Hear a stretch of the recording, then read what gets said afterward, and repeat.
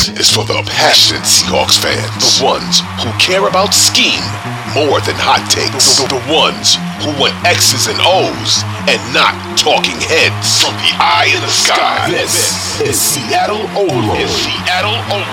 With your hosts, Matty F. Brown, Griffin Sturgeon, and Ty Dane Gonzalez. Let's go. Welcome to the Seattle Overload podcast, where it's time for Griff and I to react to Seahawks general manager John Schneider. He's also the president of football operations of the Seattle Seahawks now. We're kind of getting used to that. And what that also means is while Mike McDonald and the coaching staff of the Seattle Seahawks, the new coaching staff, are not in Indianapolis, that is a tongue twister, at the NFL Combine, John Schneider is, and he's the guy who's speaking to the media now. No more head coach speaking to the media at the Combine. So, right. Griff, Schneider, the main takeaway is what he said about Geno Smith. Let's get the direct quote in place. He was asked by Bob Condotta of the Seattle Times on if he considered Geno Smith as a starter. He said, yeah, I would think yes, starter until he's not. Then he explained how the coaches aren't down here and kind of went into a really convoluted explanation about how they're learning the landscape as a front office, and then they'll report back to the coaches, and the coaches are reaching out to free agent guys and guys like that, and etc. etc. Schneider also went on CBS Sports with Rick Spielman and Josina Anderson, and he said nothing on Geno Smith. He basically talked about Ron Wolf and how Ron Wolf liked to take quarterbacks, and they haven't really done that in Seattle. It hasn't been intentional, it's just the way it's fallen. And then mentioned his love for Drew and a lot of love for Geno Smith. And finally, he went on Pro Football Talk with Mike Florio and Chris Sims. And again, probably the least committal on this one. He just said he's been our starter 2 years now, and then mentioned how the conversion was an automatic triggers deal, which Seattle bakes into all of their contracts. Then mentioned how he's surprised that the cap went up so much, which is another topic we should talk about. But before that, Griff, I feel like it's kind of now, how do I pronounce this word? Rorschach test? Rorschach, I think. Rorschach. I feel that's what this is. People are seeing what they first want to see out of this statement. Mm-hmm. These statements, I initially was like, that's kind of good. And then when you kind of dive into it, you see Schneider's follow-ups. It's fairly kind of, he's kind of just saying what he needs to say, but it's almost the bare minimum. Yeah, when I first saw the quotes, him saying, well, he's a starter until he's not, it seemed yet again like another, between him and McDonald, like another non-committal kind of leaving all possibilities open type of answer.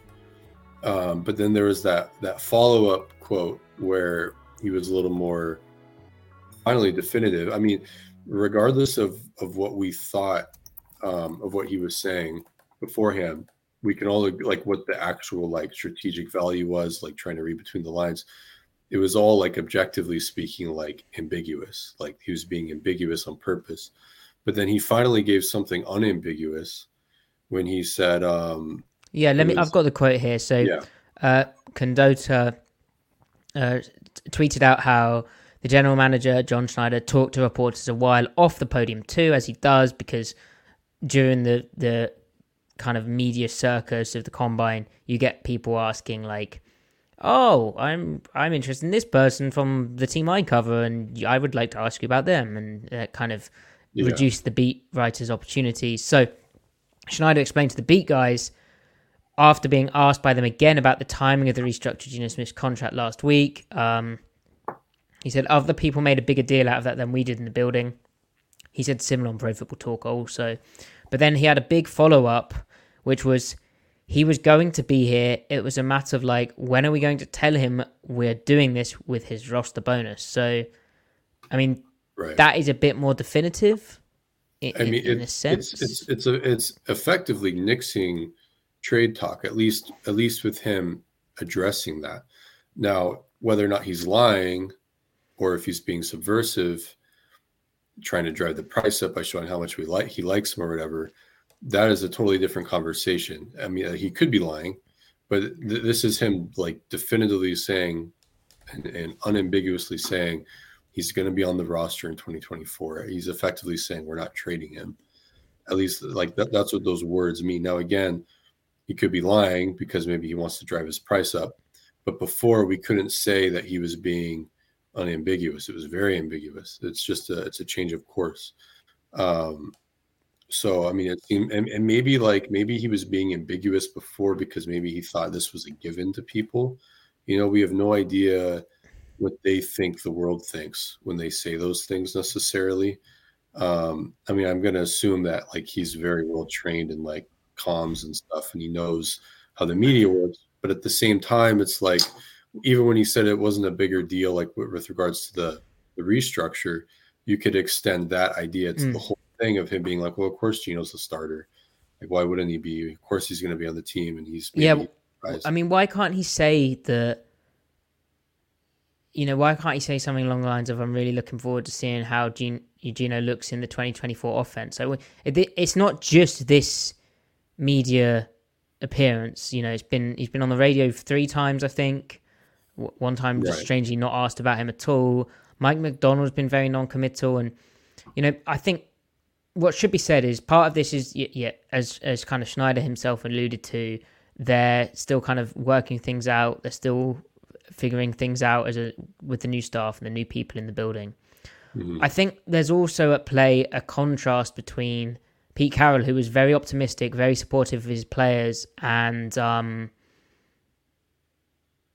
just very willing to talk about them, but also is a coach, right? And was an experienced coach, compared to Schneider, who, yes, Griff, I'm sure he is media trained and he's done this a lot of times, but his style of communication is very different to Carroll. Right. He's up front, but in these kinds of settings, he kind of just talks. Then obviously McDonald is a different guy to Pete Carroll and is again kind of direct and then keeps his cards kind of close to his chest. And I think we're sort of transitioning into that period too. So I think there's a contrast thing at play. That's true. Now, should we even be reading into Combine comments at all, given that, remember back in 2022, Pete Carroll goes on the podium March 2nd and goes, the Seahawks have no intention of trading Russell Wilson. That's the headline everywhere. Then 19 days later, or maybe 18 days later, they trade him to the Denver Broncos. There hasn't actually been, other than that weird Schefter wording, there hasn't been much smoke around Gino getting traded. The fact that they have to incur, $27 million, isn't it, in dead cap money, it just doesn't, again, as we've said, the juice isn't worth the squeeze. You're not getting the right return for the, I just don't see it being a good deal, along with how we feel about Geno Smith as a top 10 QB behind that type of offensive line. It just doesn't feel worth doing. Right. But, yeah, I having kind of rewatched the Schneider stuff, dived into it, he said as much as he needed to say. And I think, given we weren't able to look at that podium aside, where he talks to the beat reporters, but, he's probably still saying as much as he needs to say. Like, he's just elaborating slightly further on the same thing. And ultimately, it could well be, Geno Smith isn't a quarterback with the established reputation of, some of the most highly paid quarterbacks in the league. So then to speak like he is that type of guy would be slightly strange. Okay, that's another aspect to this. But it could well be that the Seahawks front office moving forward and the Seahawks communication with the media is a bit more cards to the chest. Not that Pete Carroll wasn't that, but Pete Carroll had his enthusiasm and passion and love for people. Not that Schneider doesn't. He just shows it in a very different way. And I think he is probably in this new period of having a head coach who seems a bit more level, I guess. Level is a way of phrasing it. It suits him also to. He's probably like, yes, we can be a bit more guarded and keep our options open when we make public comments about things. Yeah. Agreed. I agree. Cool. Boom. So that's the quarterback analysis stuff. So actually, we didn't really learn anything at all, although it was nice to have that aside reported by Condota. Now, other things which stood out for me, he told Pro Football Talk that Devon Witherspoon was down to 178 pounds by the end of the season and said, we got to put some body armor on him. That is interesting given Spoon missed the first 4 games of the season, albeit with a soft tissue hamstring challenge. But it kind of brings into the discussion of McDonald needs a really impactful nickel. Spoon can do that. I was surprised how well he was able to kind of work inside as the nickel, but Jamal Adams is in theory the kind of big nickel. If you need to get a bit heavier there, have more of a safety body type, look at what they did with Carl Hamilton, etc., etc. But if Spoon's going to be asked to do that more and Adams isn't there, maybe you need to get another nickel, because even if Spoon was able to hold up, 178 pounds is light and you don't want to rob him of his quickness. Schneider's saying we got to put some body armor on him. Well, or just let him be a corner who plays some nickel. I don't know. Interesting. Yeah, the nickel position is obviously like a very unique position for McDonald's defense, or at least we assume it is, because that was the role it gave Kyle Hamilton. So, and maybe that's him just responding to his roster and like adjusting the scheme accordingly. So maybe we're making too big of a deal out of that. But the fact that Witherspoon was such an effective nickel, we kind of just assume he will be the guy. But yeah, you have to worry about long-term, sustainability, durability there. And the weight's kind of a concern, but you still want him to be able to fly around and play corner, because in base, he'll be playing perimeter corner, right? So the nickel position is something in general where it's going to be like a big thing that we're going to have to look for this offseason in the draft and preseason and everything. Because we really have no idea. Well, we have an idea, but we have no confirmation of how exactly nickel will be handled. That Schneider was commenting on his weight definitely makes you think that they probably are going to continue to keep him at nickel. Do you care if your perimeter corner is a $180, playing perimeter corner? I mean, that's his style. You don't need him to be 190 out there if he's playing full time on the outside, But if he's in at nickel, I mean, he's effectively a run fitter. Just like Kyle Hamilton found himself in the B gap at times. In nickel, like not like standard base where he's a strong safety. So we'll see. We'll see there. There might be something more to that comment being tipped than we might think. But yeah, we'll see. We'll see what happens there. And then, Griff, did anything stand out to you? I have like 2 more things. I don't think so. In general, it is kind of not hard to get used to. It's an adjustment period of John being the star now, of him being the guy getting all the interviews. Hey, I like John Schneider, but he's more like a supporting character, I would suggest, in terms of a media thing. And I'm not the best star character either. Yeah, he's a character actor. Pete is a lead. I don't know if John's a leading man. No, yeah. John's the guy next door who, I don't know where I'm going with that.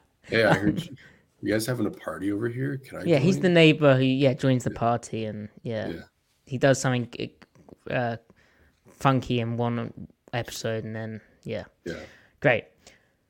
Anyway, that is odd. So the cap. So the NFL announced February 23rd. Wow, we haven't done a podcast since then, or maybe we have, but we didn't cover it. But that was last Tuesday. We're recording this Tuesday, February 27th. It's technically the 28th of me. That the NFL salary cap has taken a historic leap for the 2024 season. This says they announced it on Friday. I didn't think it was that long ago. Anyway, the cap's gone up to $255.4 million per club. That's a 30 plus million rise. Schneider said that he was expecting it from his inside guy, which I think may have been kind of a half joke, a bit of banter, that the cap would have been $249 million. Some guys had said it was around, they projected it as about $242 million. I know, I think that's what over the cap may have projected it as. So, I mean, it goes up for everyone, so I don't know how much of an impact that has necessarily, but it's nice when they need to go and extend a Leonard Williams, and in one off season, suddenly contract values aren't going to soar through the roof, presumably, right? Griff? Right. Yes. Do you have any thoughts on the cap going up? No, other than it's, the more the merrier. Yeah, get those players paid, and yeah, good for them. Yeah. On the note of free agents, though, he did have a comment about when that will really start to pick up. Yes. He said their meetings with their own free agents will begin in earnest next week, and much more clarity will come then, per Bob Condotta. And then there was also a quote, I think it was only published, I don't think it was recorded, of him saying how Brooks and Williams are priorities still. Yeah, I haven't seen that one. I mean, it makes sense. They're like the two good defensive players, right, who are free agents, but that's interesting. Right. And then like he may publicly say they're the priorities, but in reality, it's obvious to us, so it's obvious to the league. So it, he loses nothing by saying that. But it's still nice to hear him say their names. You're reassured. Yeah. You're reassured that robots will continue. Mm-hmm. And then finally, I guess there's the talk about not drafting quarterbacks. He kind of mentioned all that again. He described it as a cool class. He said it's a good group. Every year they try to acquire a quarterback, whether that's the draft, free agency, whatever it looks like. But then to Pro Football Talk, he praised Drew Lock, mentioned how in Dallas, apparently, he didn't have his legs back from the COVID, which kept him out of that second game, which is supposed to be his audition to be the starter. So, yeah, spoke some positive things about Drew Lock. Said that Drew had a nice year for us this past season. And then he described his red flags for quarterbacks, which I guess is interesting if we start looking at these guys, in that he mentioned interceptions, low ball carriers, the ball coming out, how they handle themselves in the pocket, people that aren't confident in their abilities, the way they handle themselves through a football game, seeing guys play live, seeing how they interact with their teammates, how they respond to the really tough things that they've just gone through, which that made me think he hates Caleb Williams, but that's such an overreaction. It is all about the ball. Yep, definitely. It's also a good way to not answer that question, because who likes turnovers? Nobody likes turnovers. I love them. In the past, he's mentioned as positives accuracy and poise and release. But then again, who doesn't like accuracy, release, and poise, right? Right. But him being a GM, those are like traits first. So it's kind of not surprising his mind goes there. Now, when he says poise, you could unpack that, and that could mean like poise is almost is something that follows from reading defense as well. It's being able to set the protection, being able to read the defense post snap. Even before that, poise comes from preparation, right? So it comes from your intangibles and your character, and which is why drafting quarterbacks is difficult. Right. Yeah, but then we have to remember, like, I mean, Schneider played football. He was I think a college running back and receiver for like a D3 school. So like he knows ball in that sense. But we have to remember, like, one of the best scouts of all time, oh my gosh, what's his name? Scott McLuhan, who worked with Schneider in Seattle. Yeah. He's drafted a lot of all-pro players. He himself has said, like, on record, he's like, yeah, I don't really know how to diagram plays that well. I don't really know scheme too much, but I trust my eye with quarterbacks and, looking at the traits and the skills and everything.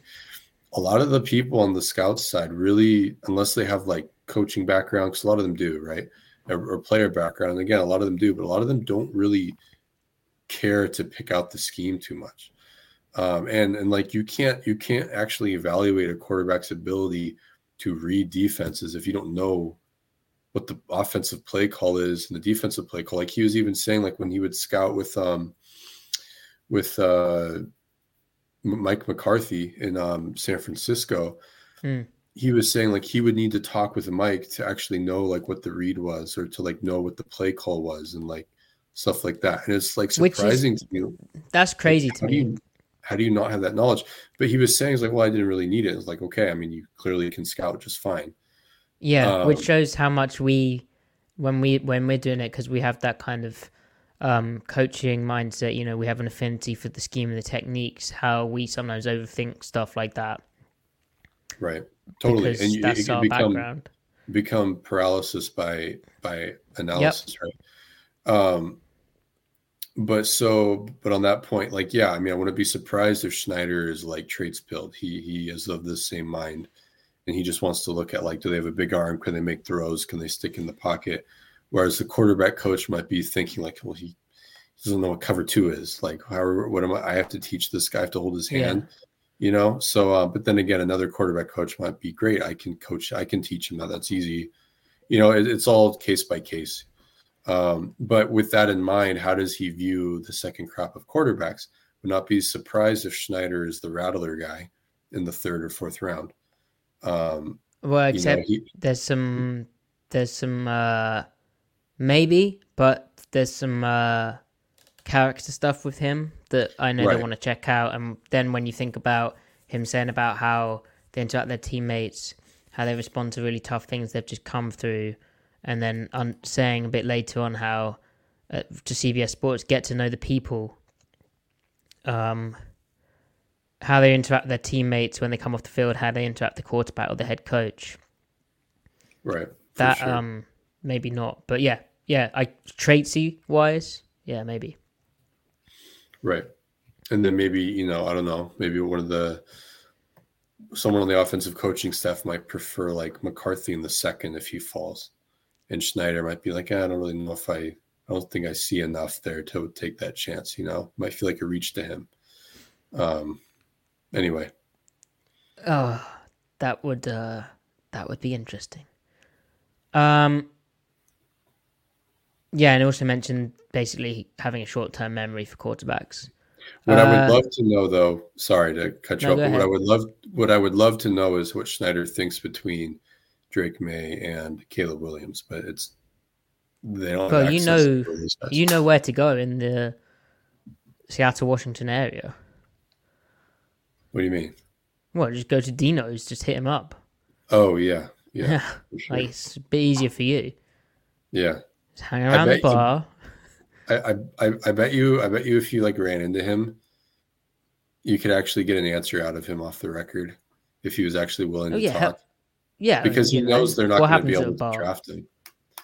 He knows they won't be able to draft him, so there's probably no harm in him actually spilling what he thinks one over the other. Yeah, and what point in the evening is this? After, you know, the 4th round. Right. The 5th round. How many? If you've had 7 rounds of drinks, that is an undrafted free agent. There you go. All right. Okay. Finally, I really wanted someone to ask him essentially a question along the lines of how well positioned is the defense for Mike Macdonald as a head coach, given there is, or, you know, because it seems like there's some schematic carryover. You know, you ran a lot of nickel last year, a lot of nickel 4 down fronts, a lot of, you know, over fronts accenting the nickel. That's what Macdonald does, so how well situated.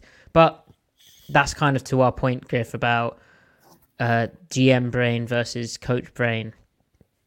But what he did say, while he wasn't asked a specific question like that, he did say how There's organizational similarities between Baltimore and Seattle, something he spoke about in his press conference when McDonald was announced as head coach.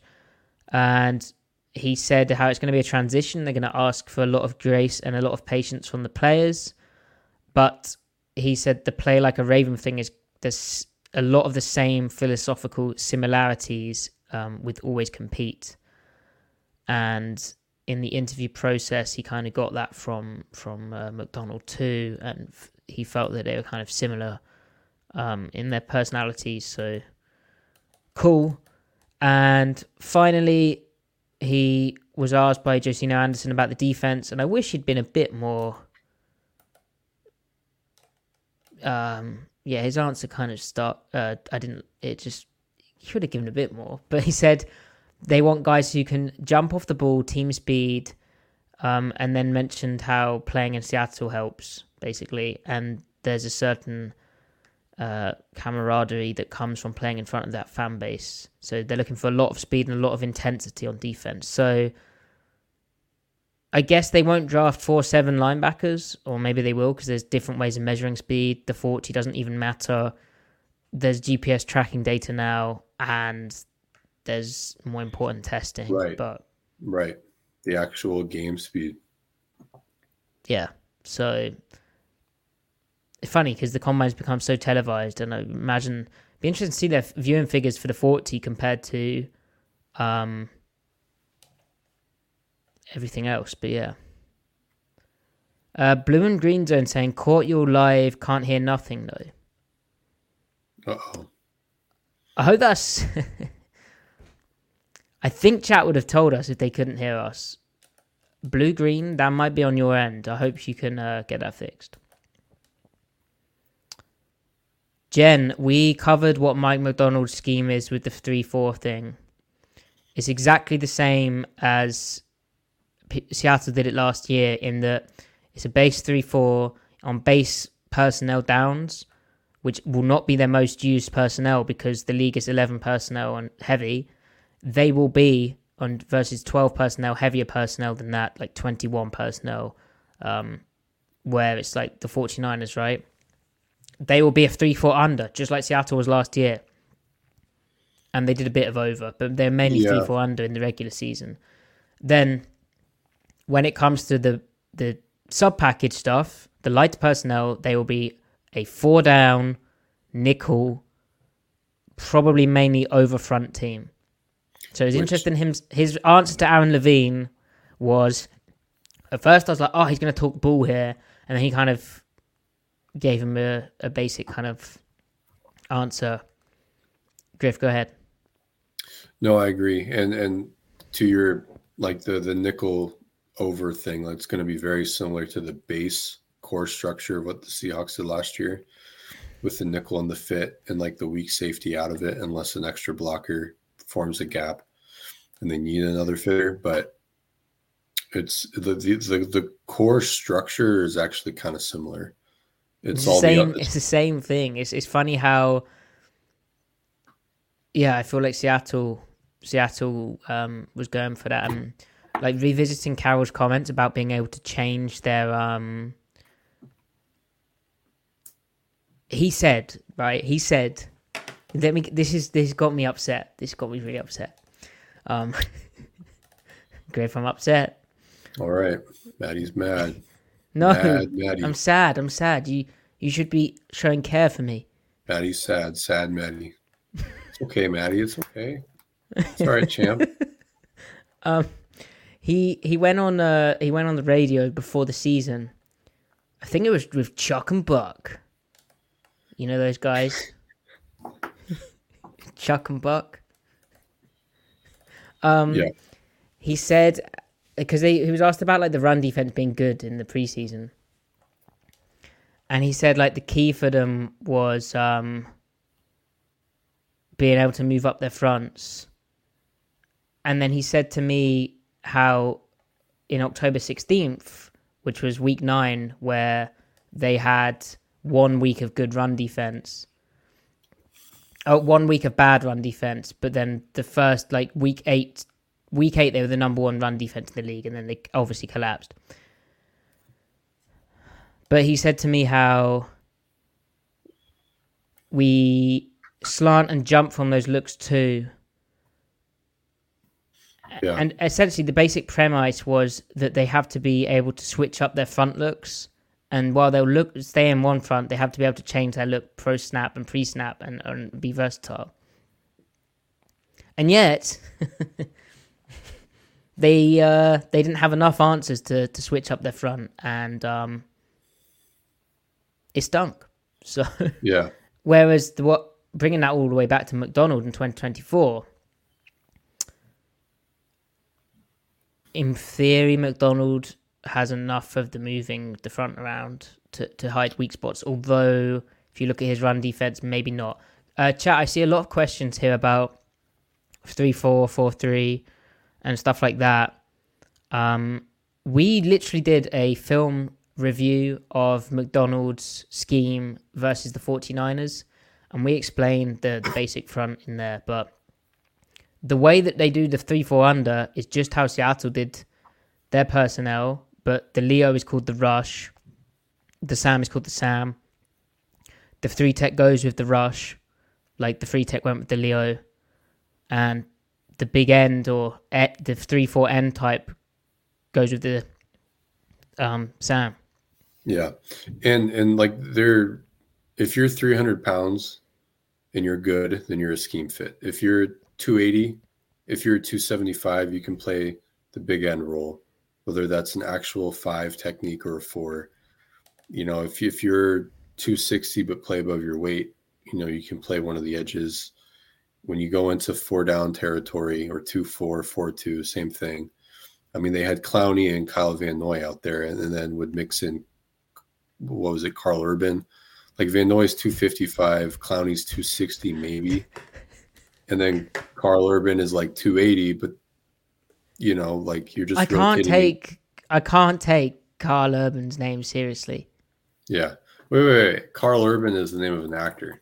Yeah, he's in The Boys. Who's their No, he's called Urban. Oh, is that the same? Is that the I don't think he's called Carl though. Brent Urban. Even better. It's like Carl's long lost cousin. Yeah. He's Canadian. But the what? Yeah. The point though is that it's primarily one gap with the ability to have one or two guys two gapping when needed. It's not a big deal. You just need to play above your weight and be a good football player is really what it comes down to. Now they might have personal preferences with like length specifications. We don't want a guy under this, arm length or whatever, stuff like that. But it's going to be like, can they play football? Do they play technique?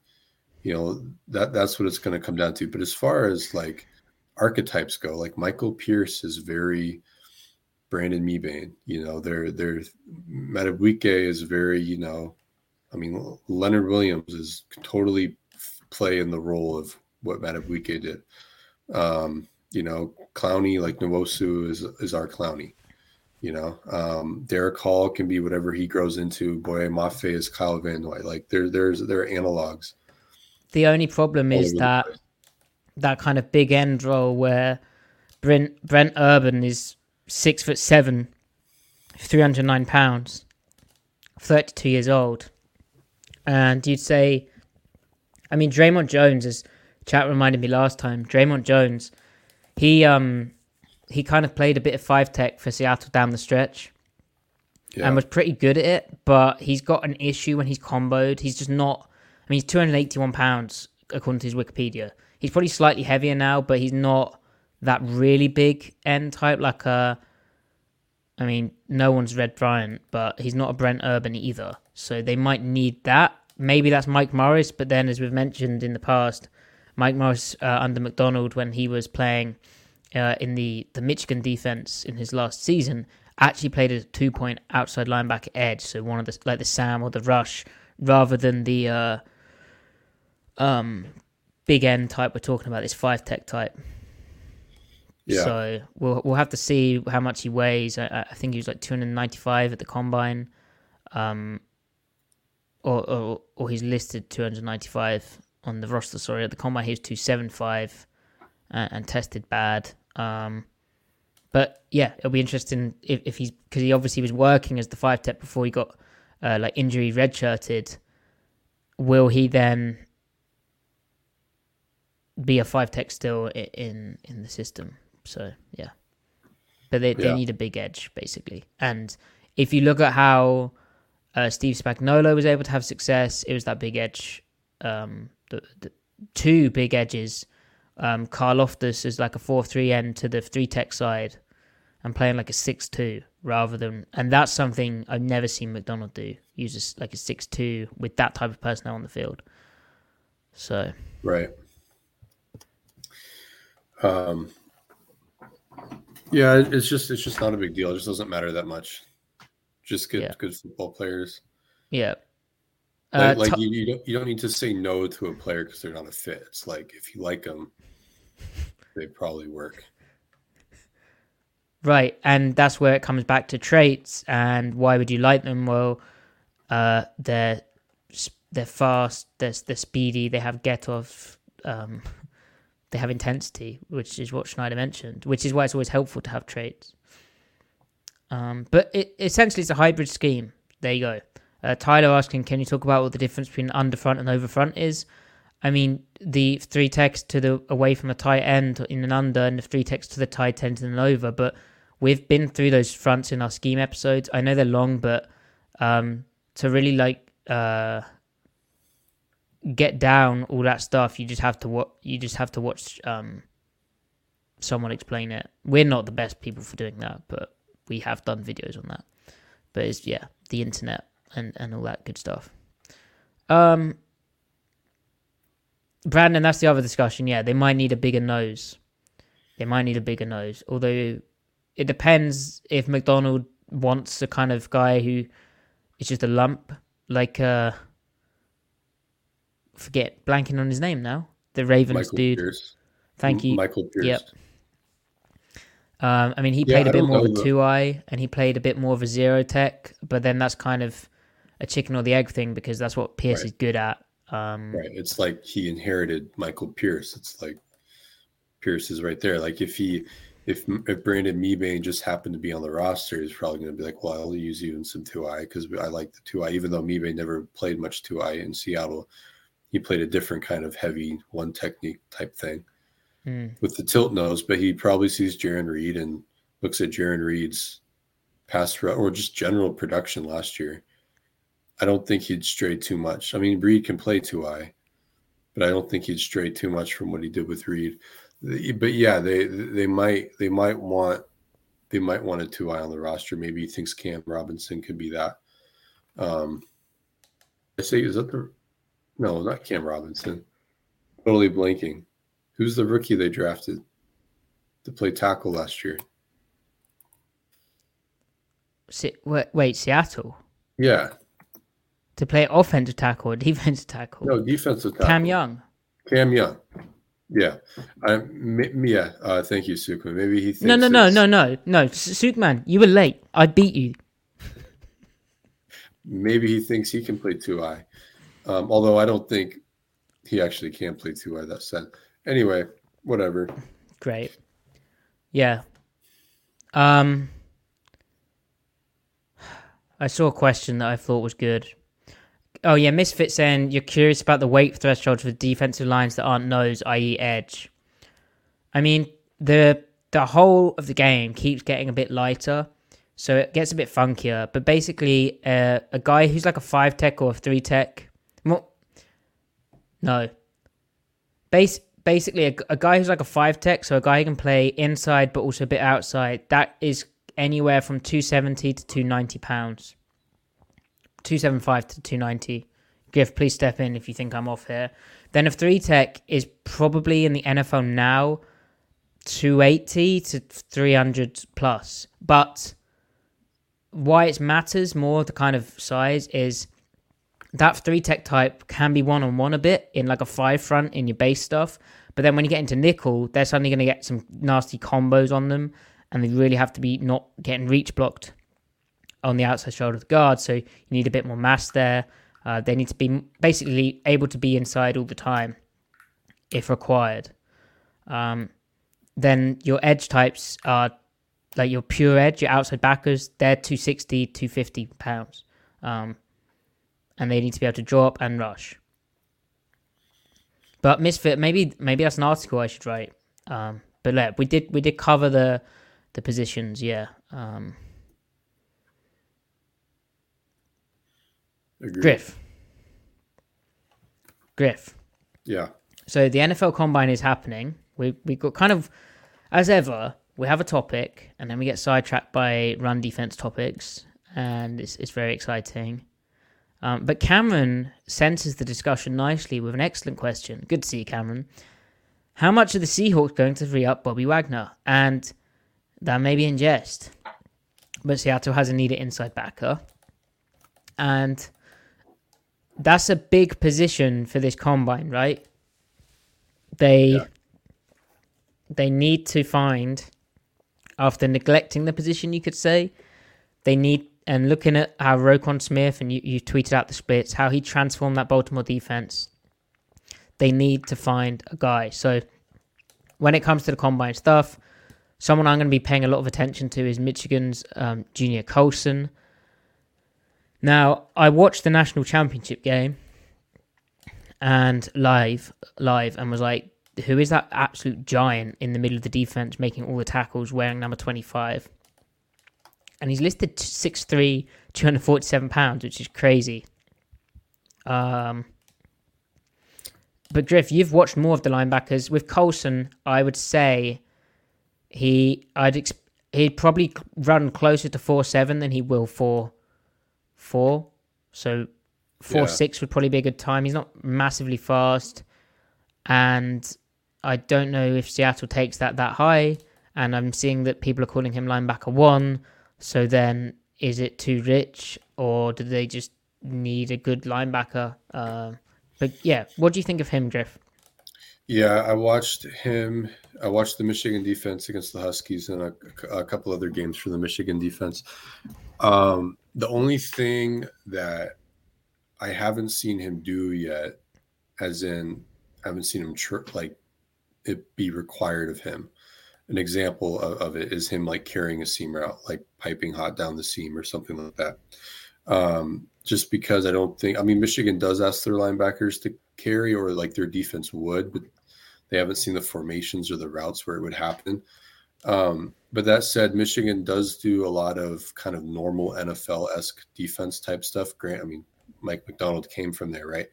They run a similar defense. So like the zone drops or something you'd see in the NFL, how they fit the run is very NFL-esque. It's not like kind of not gimmicky, but like a college defense that's hard to translate the players to the NFL when it comes to basically anything other than like stuff that is universal to football. So like engaging a block at the line of scrimmage, doesn't matter what scheme you're running. Are they one gapping or two gapping? It's going to be, it translates to the NFL, right? Corner play is corner play, except for like the pure off teams, for example. But with linebackers, it can be, and safeties, it can be really difficult to try to scout them, because sometimes the only thing you can really look for are traits, because the assignments and like with their keys and where they put their eyes is so different what they do in college and the NFL. Michigan, it's fairly easy to evaluate them, but there's still some questions there. By questions, I mean, like, I don't mean doubts. I mean, like, you don't know if they can do it because they haven't been asked to do it, right? But like, I think Colson, I would characterize him as, I think he's the best linebacker prospect who has a blend of traits and tape that you can actually evaluate. He confirms the most things. So I think he is the best linebacker prospect overall. He can hit. He's not afraid of contact. I mean, climbing guards and stuff, he can handle really well as 247 pounds goes. I think he runs well. I don't know if in a straight line, like you said, he's super fast, but like the change of direction is there. And then in coverage, I mean, his zone drops, I mean, he's pretty good at it. Like, he has a good sense of where the routes are, what the route pattern is, how much depth to get, how much width to get, how to tailor his zone drop as the play progresses. And then occasionally he'll do something that's just a little confusing. Like, he's just not super consistent. But from what I gathered from Michigan people that are really intelligent and really clued into what they're doing. He has gotten better year to year, and he also got better throughout the year.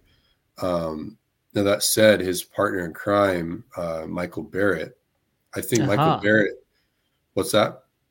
Oh, Oh, yeah. I think that he is the better college linebacker. He's the better linebacker right now. It doesn't mean he's the better prospect. He just doesn't have the size profile. But I mean, he's really physical.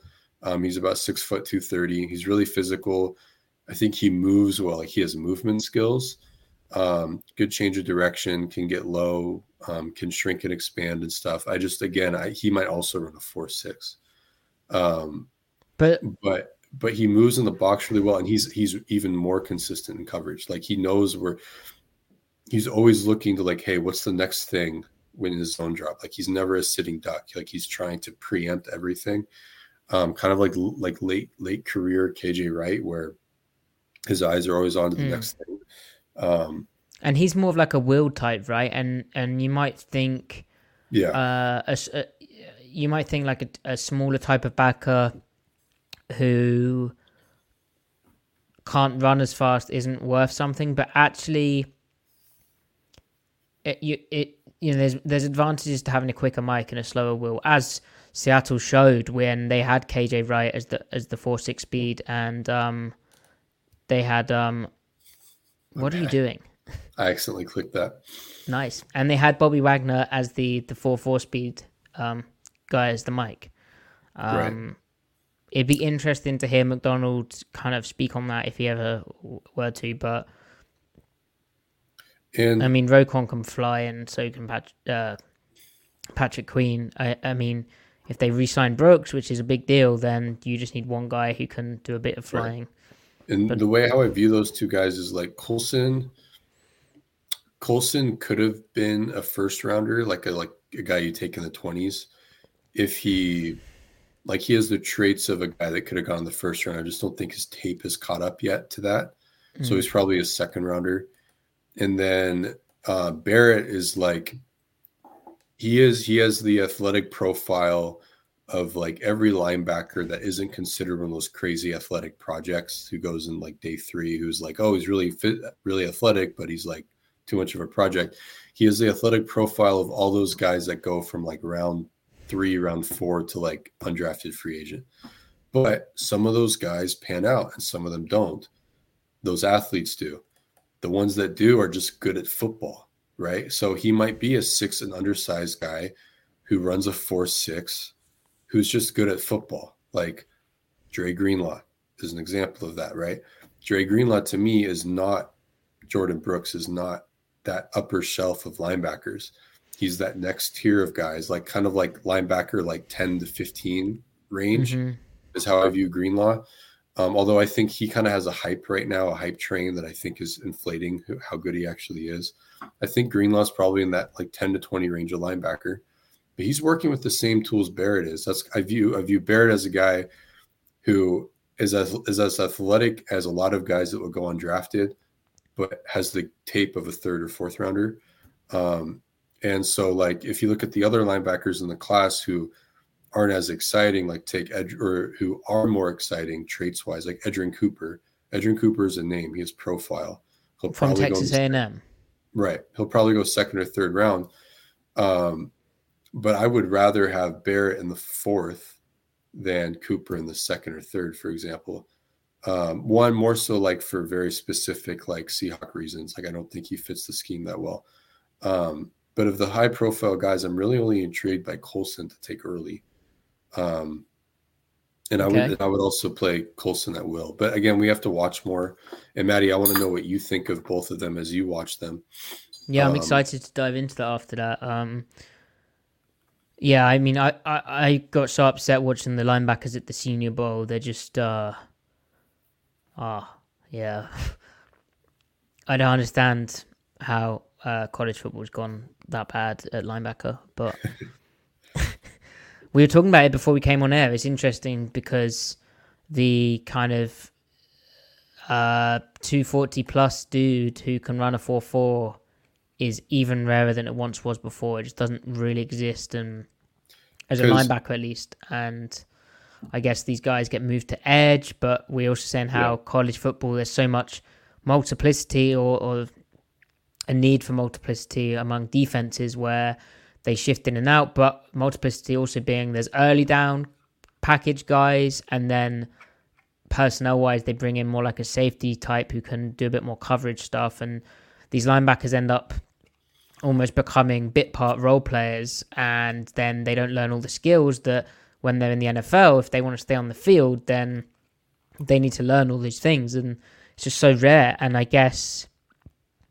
while the NFL's trying to go that way, you see how hard it is when your linebacker, your early down guy who you think you've got a package for his skill set, when he gets exposed in a bad matchup, it's rough. And ultimately, having personnel package multiplicity is great, but it's a double-edged sword because you can have an inferior package and then you will get found out. So, You don't want to get found out for your inferior package. No, not me. No, not I. So, but like all the 240 guys that were running like sub 4.5, they're just not having them bulk up in the weight room now. They don't need them at 240 in college. Right. So they're 225 now. They're 230. The guys that are the 6'2 monsters, the 6'2, 6'3, 250 monsters, like you said, are edge rushers now.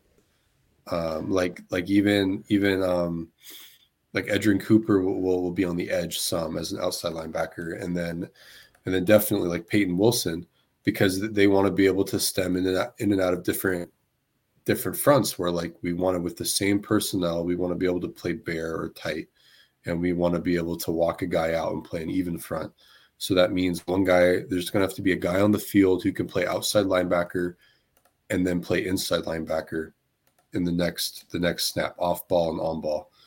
And it's like, but if you want to be big enough, long enough to play on the edge, you got to be 6'3" with long arms.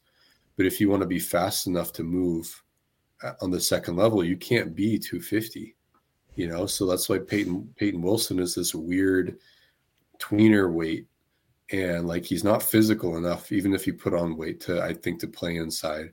He's probably going to get the Isaiah Simmons treatment, but not as athletic. I don't want to talk about him. Not going to have a career unless he just tries to be an edge, or I don't know. He's almost his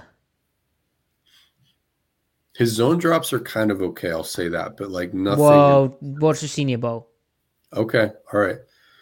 Yeah, all right. The Senior Bowl is despicable from everyone. Well, and then Edrin Cooper's annoying because Texas A&M defense is annoying. Occasionally they play a lot of cover one, and he'll just be one-on-one with the tight end, and where he just attaches to the hip and goes upfield with him. Like, okay, that's a skill. Yeah, absolutely. I won't say it's like a really good tight end, but like he can do it. But then right, okay. But like you play. Other than that, they're blitzing him or like he's playing a flat, because it's some weird coverage. Like he's never just like dropping to a hook, a middle hook, a strong hook, a weak hook. You don't see how he handles play action. Mm-hmm. There's just not enough of it. So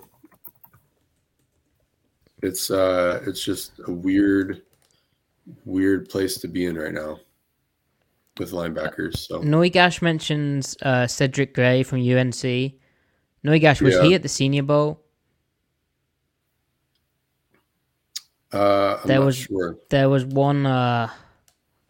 Let me check. I think there was one guy from UNC, and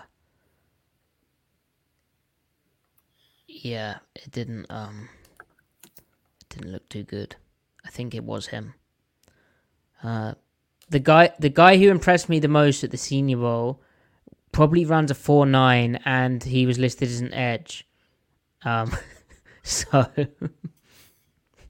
yikes. And they played him at off ball.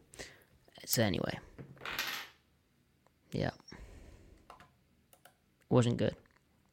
So it's not a good need to have, and maybe they have to get a bit more creative.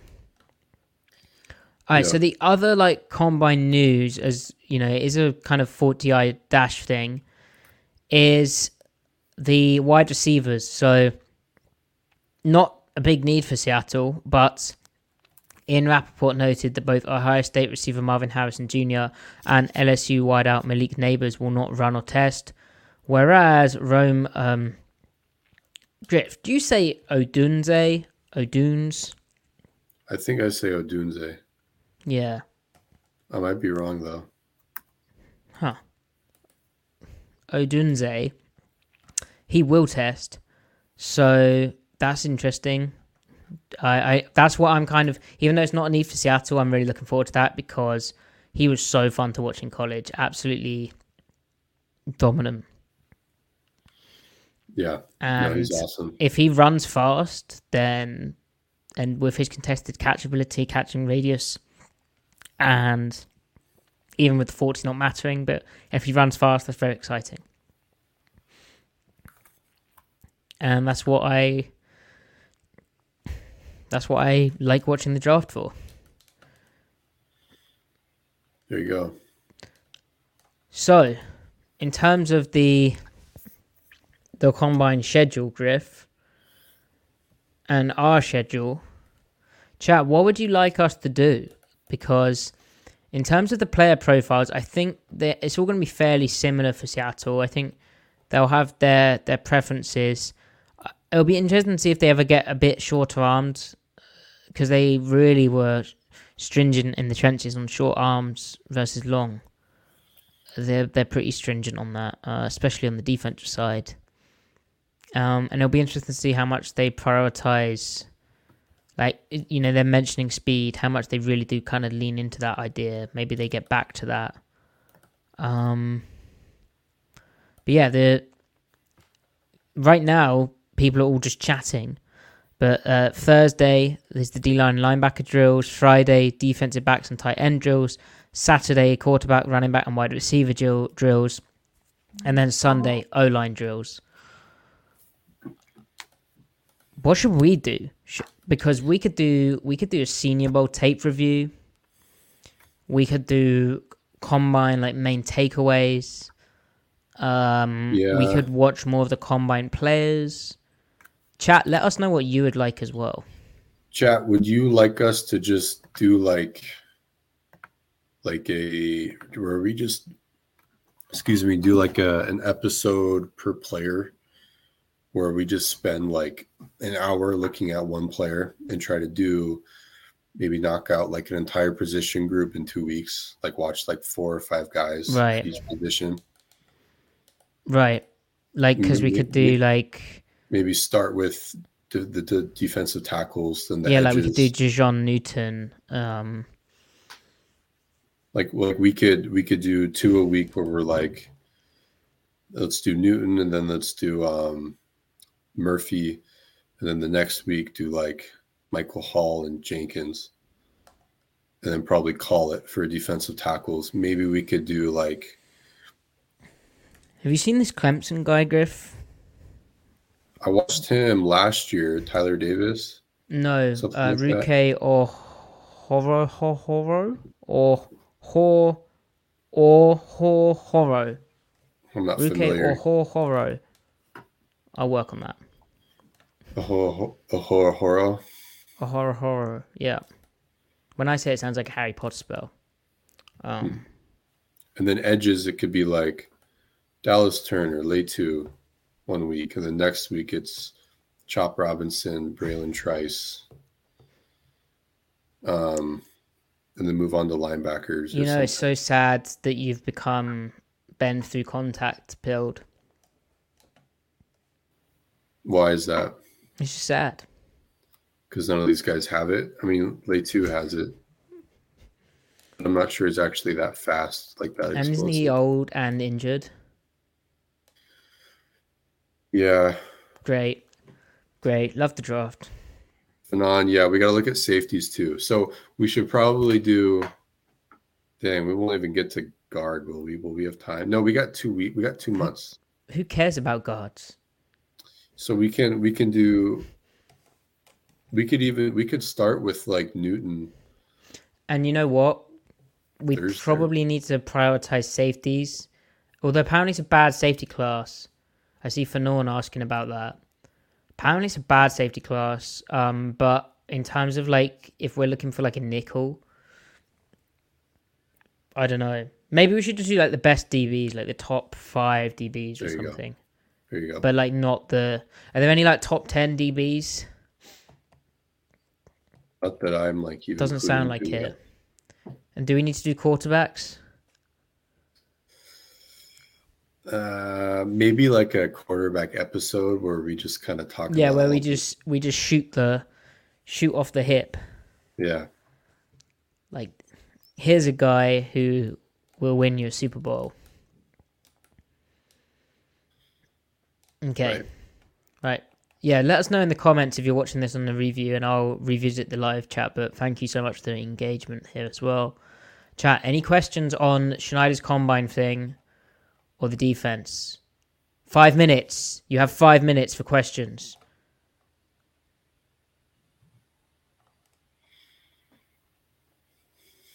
Okay, so while we're on that, Griff, we kind of spoke about the linebacker stuff, but you know the trickle up effect of college to the NFL.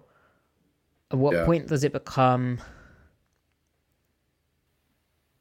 impossible for it to trickle up so much because of how the hash is and then the downfield blocking rules influence it? So then you're sort of ending up with 2 different sports, which I mean on RPOs.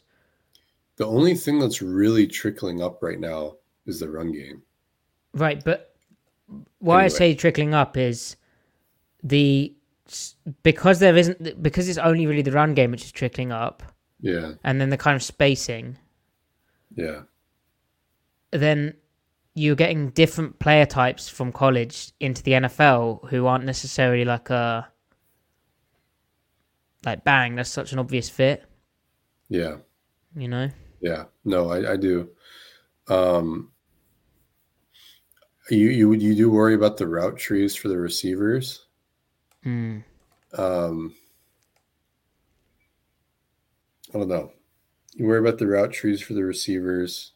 A lot of it's such dumb offense. I don't know. There will always be good receivers, though. I'm just thinking more defense. Oh, defense just seems so diametrically opposed. And the linebackers are just such wild projections now. Linebackers and safeties, the middle of the defense. And they're like my 2 favorite positions, so yeah, that sucks. Yeah. And then with NIL and all these kids transferring like quite a bit, their football learning and knowledge and how that impacts them, and then how you get them good and up to speed at the NFL in time, that's going to be interesting to monitor. Yeah, I didn't think about that. Yeah, you wonder if safeties, or it's not safeties, if seniors will be valued more because they'll have more under their belt. I don't know. I don't know. Maybe. Okay, thank you for the questions. I see them. Cameron, did John Schneider even say anything interesting? Well, we spent 30 minutes on it, Cameron, but no, not really. Brandon, did you find it odd that Schneider mentioned the only drafting 2 QBs in 14 years thing 3 times, and the 2 extra times were not prompted? Does it put you in the mindset if they want a QB in the draft? Griff? Yeah, I think he's going to take one on early day 3. I think 4th or 5th round he takes a quarterback. I think he's itching for it, and I think if they're able to re-sign Drew Lock, he probably excuse me, he probably views that as kind of the Sean Mannion now. Like, he's a vet, he's come in, he wasn't a complete disaster, he scored a touchdown somehow. Like, crazy play, running out the pocket. It's made me cough. I'm so excited by it. But yeah, I think he's itching to draft one, and he views kind of Locke as the steady Eddie if the guy's just complete garbage or is nowhere near ready to come in as a backup. Like, it gives you the security to develop him. But I didn't find it odd. Why didn't I find it odd? Well, he was kind of talking, like, and what I mean by that is he kind of returned to it when to kind of dodge the actual question a bit more, when just to kind of fill air. And he's already spoke about this before. So, it's on his mind, but it's just related to the topic of quarterbacks. And it's just a way of saying, after saying positive things about his quarterbacks, it's a way of also saying, but we could draft one still, even though we haven't. We've only done it twice in 14 years, but a 15th year. Yeah, we might still do it. So yeah, I didn't find it odd. I think it's a totally normal thing to say, especially when you're just talking for talking's sake. Yeah, and he kind of says that every year. Yeah, too. That's the thing. Like, at what point, fool me 14 times, shame on you, Right. Maybe the 15th year is the year. But, well, actually, when did he draft Russell Wilson? 2012. Mm-hmm. Okay. This is the advanced analytics that you come to Seattle Overload for. When did he draft Alex Magoo? Hold on. 2018. So, let's do the maths here. So, 2 years in. Then 8 years in.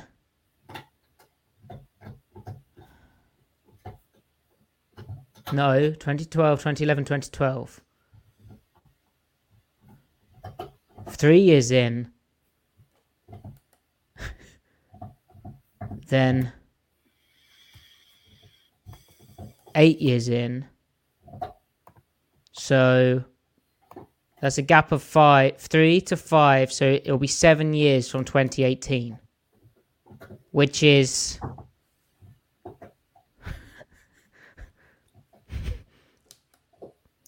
2025. Not this year, next draft. There you go. John Schneider will draft a quarterback next draft cycle. Griff, what do you reckon of that? Hey, Brandon, careful. So not this year, but next year? Yeah. Maybe, if your prophecy's correct. We need to ask Taylor about the star signs, the lunar cycle. Right. Exactly. What's up with that? Taylor, if you're listening, you know who you are. Yep. Please advise.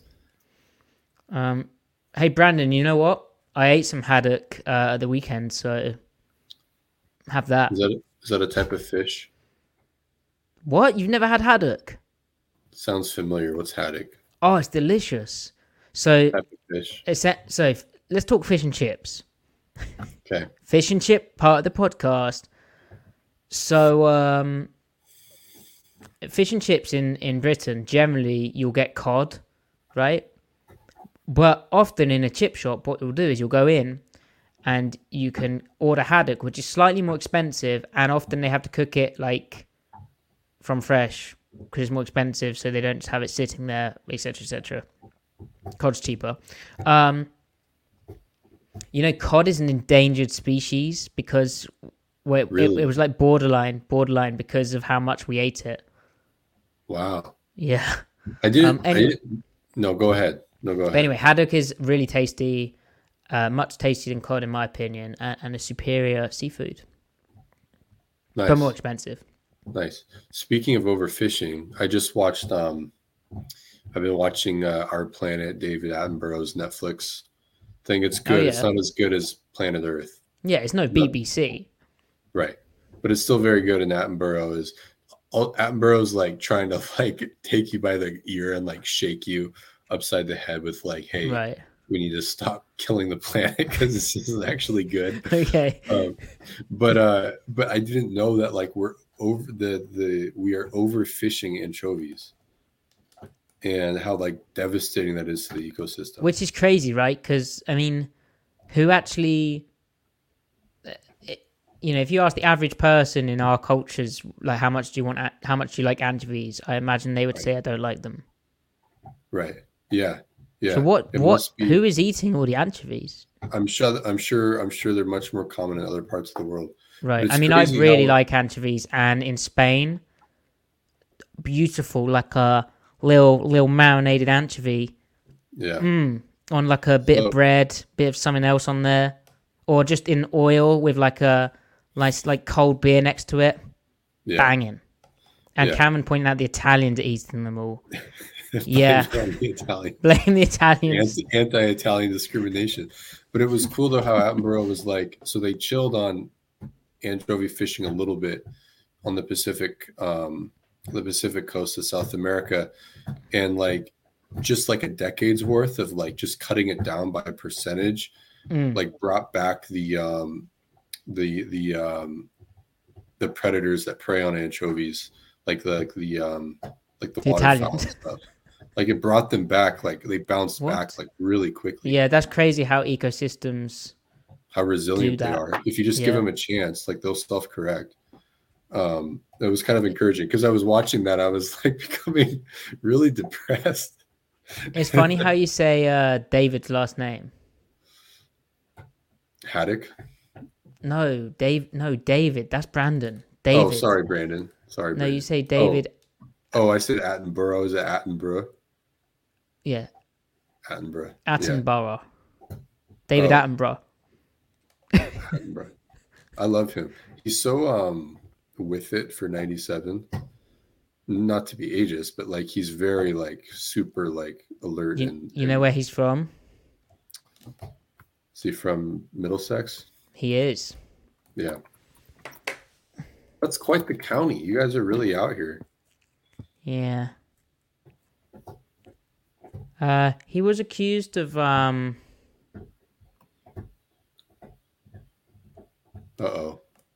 Yeah, he was accused of a few things. He was. Yeah. I didn't know that. Just a bit of a Tory, I think. Oh, really? No, he wasn't. But what he was someone called him.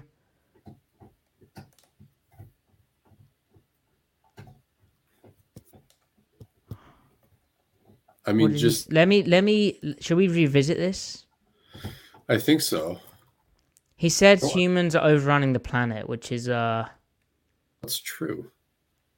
Oh, what was he going about it? Like how we need to was he going down like the depopulation, like the Malthusian route, which there's some. Yeah, he probably meant something that he took the wrong route.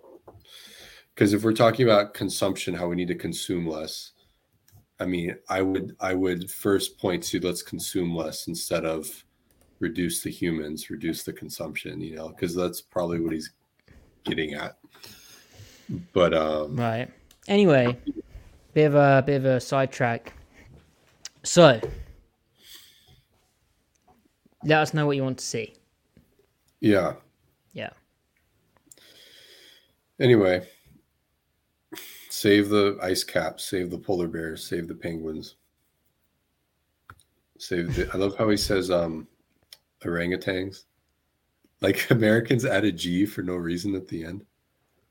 Yeah, orangutan. Yeah, it makes way more sense the way you guys say it. We say orangutan. It doesn't make any sense. Orangutan. Orangutan. Yeah, he does have a good voice. I'll give it. Yeah. Yeah. Yeah. Anyway. Good man. Okay. Free Willy. Souk man. Matty say. I don't even know how to say that word because I don't know if I'm doing an American or the English. Schedule. Do you say schedule? I say schedule, like SK. Yeah, schedule. Schedule. Corey, if you pay me. Quite transparent here. Okay, please do like the video, tell a friend, follow Griff on Twitter at CMikes Spin Move. Follow me on Twitter at Matty F. Brown. Follow the pod at Seattle Overload. We will try and tweet out a bit earlier than we did today that we're going live, but expect to see us some point in the week around 6 or 7 p.m. Pacific time,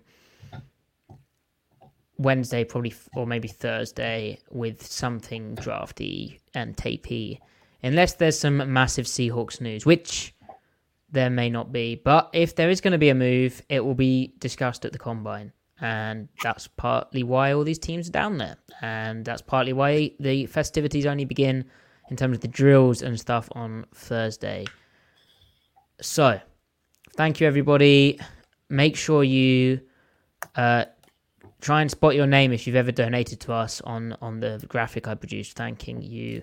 And yeah, great to have so many people in the chat, even though we announced we're going live quite late. We appreciate you. Griff, closing wisdom, thoughts? No, nothing. No wisdom.